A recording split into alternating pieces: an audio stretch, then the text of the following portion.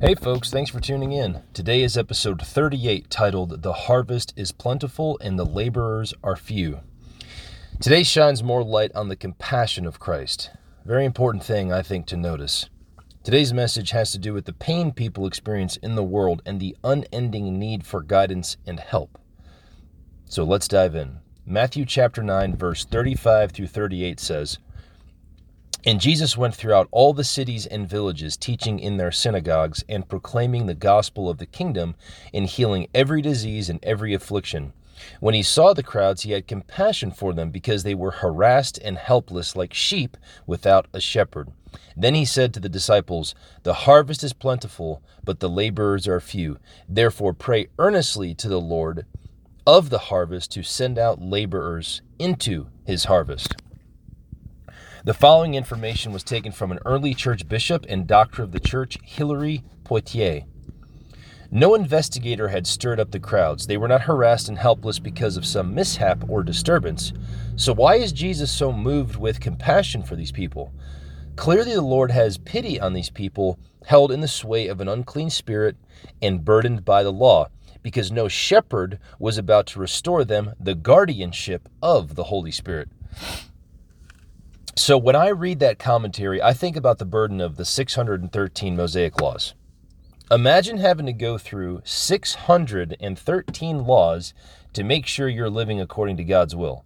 That would, to me, would be it's a full-time job and career in and of itself.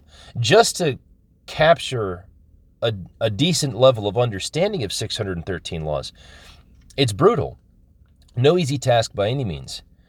Even now that we're under the law of Christ and the law of liberty, that's still no easy task at all. The law of Christ is faith, morality, and love. Morality was the word that I couldn't remember yesterday. I had to look it up. So the law of Christ is faith, morality, and love. The law of liberty is to choose to do what is right or what we should do rather than what we want. So let me just give you a scenario of how the law of Christ is difficult.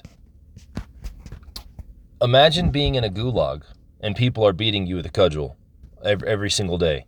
How hard would it be to love your enemies and pray for those who persecute you? What about people who interpret your intentions every single day as malevolent, even though you're just trying to do the right thing, right? And maybe it's stupidity before malevolence, let's say, but they assume malevolence before stupidity. And you're walking around with people who assume that you're a malevolent person when in fact you're not. What about people who don't trust you and you're treated like a liar? What about that? Imagine being immersed in a culture where you're just surrounded by people who despise you, much like Christ experienced, right? He was hated. No majesty. People avoided him. They hid their faces from him. How hard is it to love your enemies when you're in the midst of that kind of suffering? What if you were asking someone for help and they cussed at you and told you to F off and go get a job and figure your life out, quit being a turd, but they had no idea what was going on in your personal life? Just imagine sitting there experiencing something like that and then still being told by the law of Christ that we have to love our enemies and pray for those who persecute us. It's tough. It is not easy. It's not easy. How hard is it to keep the faith when your world seems to be crumbling and you don't know what God is up to exactly? What about people who have lost their children? Right? What about people who... I know a family, if I remember the story correctly, I think it was a family in Michigan. The father, the mother, and the child all had brain cancer. And I think the husband, either one spouse or both spouses survived, and the child was the one who passed away. Imagine that. Imagine having to keep the faith with something like that. It's brutal. This world is brutal. Absolutely brutal. How hard is it to do the right thing when something you don't fully understand is pulling on you? What about that? What about if you just don't have the understanding and something's pulling on you? How hard is it to do the right thing? Now, is it easier than the 613 Mosaic laws? Yes, 100%. But it's not easy being a human being by any means. But we are, in fact, drawn to Christ from the Father to carry our cross and follow him. So even in lieu of sufferings, which do, in fact, draw us closer to Christ, because it's opportunities for growth, and these trials produce steadfastness. That growth, spiritual growth, is brutal. It's so difficult. But that's what it means to carry our cross and follow him. It's to struggle against this world to honor and glorify our Lord and Savior Jesus Christ. The following information was taken from Theophylact of Ohrid, an early church archbishop and scholar. They did not have a shepherd, for their rulers not only failed to correct them, but even harmed them. The mark of a true shepherd is to have compassion for his flock. Well, that was interesting to me, that Theophylact of Ohrid noted that the Pharisees, not only did the flock not have shepherds, but the rulers didn't correct them spiritually the way they needed to, but actually even exploited their people. So that's tough. That's a tough thing.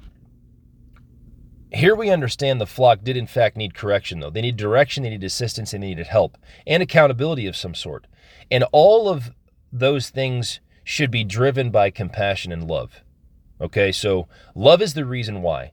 Love is to urge others towards goodness in Christ. That's what St. Thomas Aquinas says, right? Love is to will the good of another. It is the best abstraction I've ever seen of biblical love in my entire life. When I read that, I was just blown away because it's perfect. It fit. And it ties into agape perfectly. So agape is unconditional, self-sacrificingly, and volitional. So we are to unconditionally will the good of others, regardless if they love us back or not. But loving God is to pursue what is holy and struggle against sin. So to love Christ is to carry our cross in his name as well. And there's so many distractions in this world that there's literally a daily need for spending time in God's word. And that's why I started this podcast, because I wanted someone to be able to flip this on the way to work, 10 or 15 minute ride, and just get some daily inspiration and learning. Because it's not just feeling good. Like, we need to learn. We need to learn the heart of God. We need to learn the mind of God. We need to learn the will of God. And as massive and as sophisticated as God's written word is, I think we need it daily, truly. It is in fact our spiritual food. It is in fact, and it is written, man shall not live on bread alone, but by every word uttered from the mouth of God. That's Matthew chapter 4, verse 4. The following information was taken from St. Jerome's commentary, a Christian priest, confessor, theologian, and historian who was the patron saint of translation for the Catholic Church. He also, if I remember correctly, attended the School of Alexandria, which was started by the Apostle Mark. That school did a bunch of great stuff. So St. Jerome was a titan of the faith, heavy hitter. This is what he said. An abundant harvest signified the multitude of people. The few laborers signified the dearth of teachers. He commands them to ask the Lord of the harvest to send out laborers into his harvest. There are the laborers of whom the psalmist speaks. May those who sow in tears reap with shouts of joy. He that goes forth weeping, bearing the seed for sowing, shall come home with shouts of joy, bringing his sheaves with him. And that I may speak in broader terms, this is him expanding, an abundant harvest represents all the believing multitude. The few laborers imply the apostles and their imitators who are sent into the harvest. So the observation still stands, right? We need competent laborers for the Lord's harvest. We need people who truly understand God's written word. It's not, to me, if you're a pastor, priest, bishop, it's not enough just to talk about something with moderate resolution. You have to truly understand it. And I don't know why I've had the privilege, I'm being sarcastic here, why I've had the privilege of experiencing so much misunderstanding. It's very frustrating, because I think, especially in the Protestant evangelical circles, what we need is hyper competency. And we need people who labor over God's written word so he can feed the flocks. This is food. It's the written word of God is part of the bread of life. Just as Christ is the bread of life, so is the bread that Christ talks about in Matthew 4:4.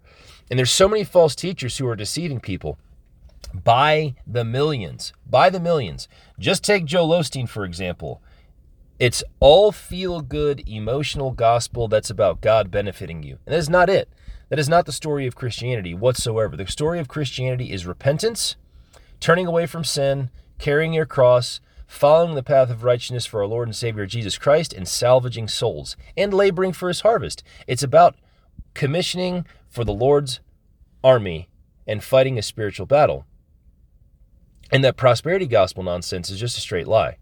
Because if God never blesses us another day in our life, we've received the most precious gift, which is the gift of eternal life. He doesn't owe us anything else, truly. Anything else is just something done out of the goodness of his heart.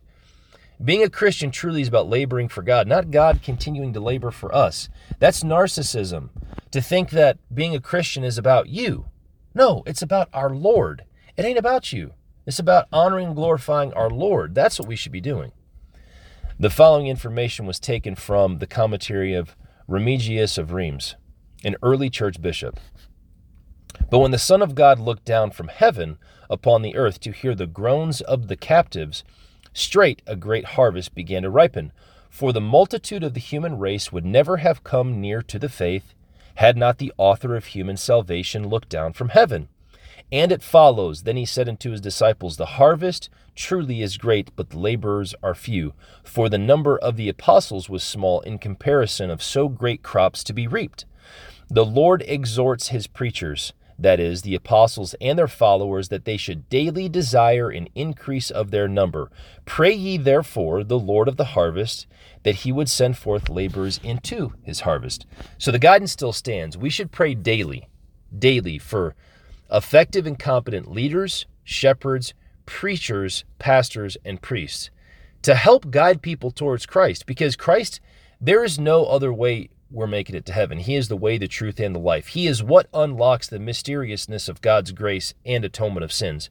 There is no hope without him at all. There's no working your way into heaven. Jesus Christ must be our everything. And the reason for that is because God is a just God. Sin cannot go unpunished. So Jesus had to take the sins upon him. He got his tail whooped for our sins. He was wounded for our transgressions. He was bruised for our iniquities. The chastisement for our peace was upon him, and by his stripes we are healed. That's Isaiah 53:5.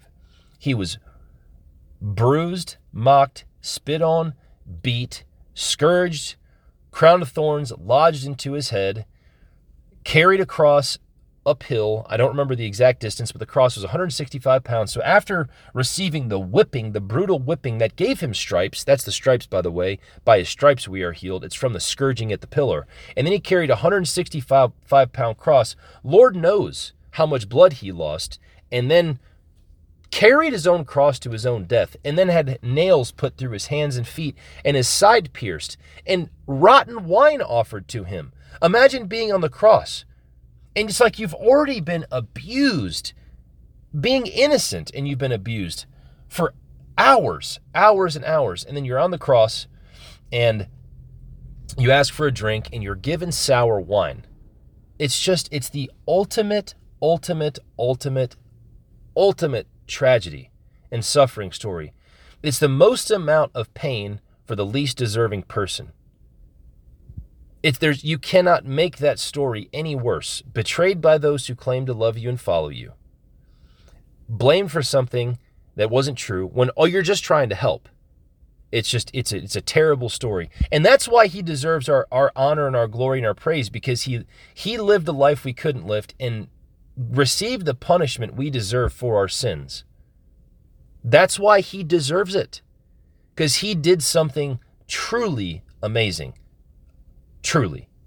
That's all we have for today. I hope everyone has a great day. Fight the good fight. God bless.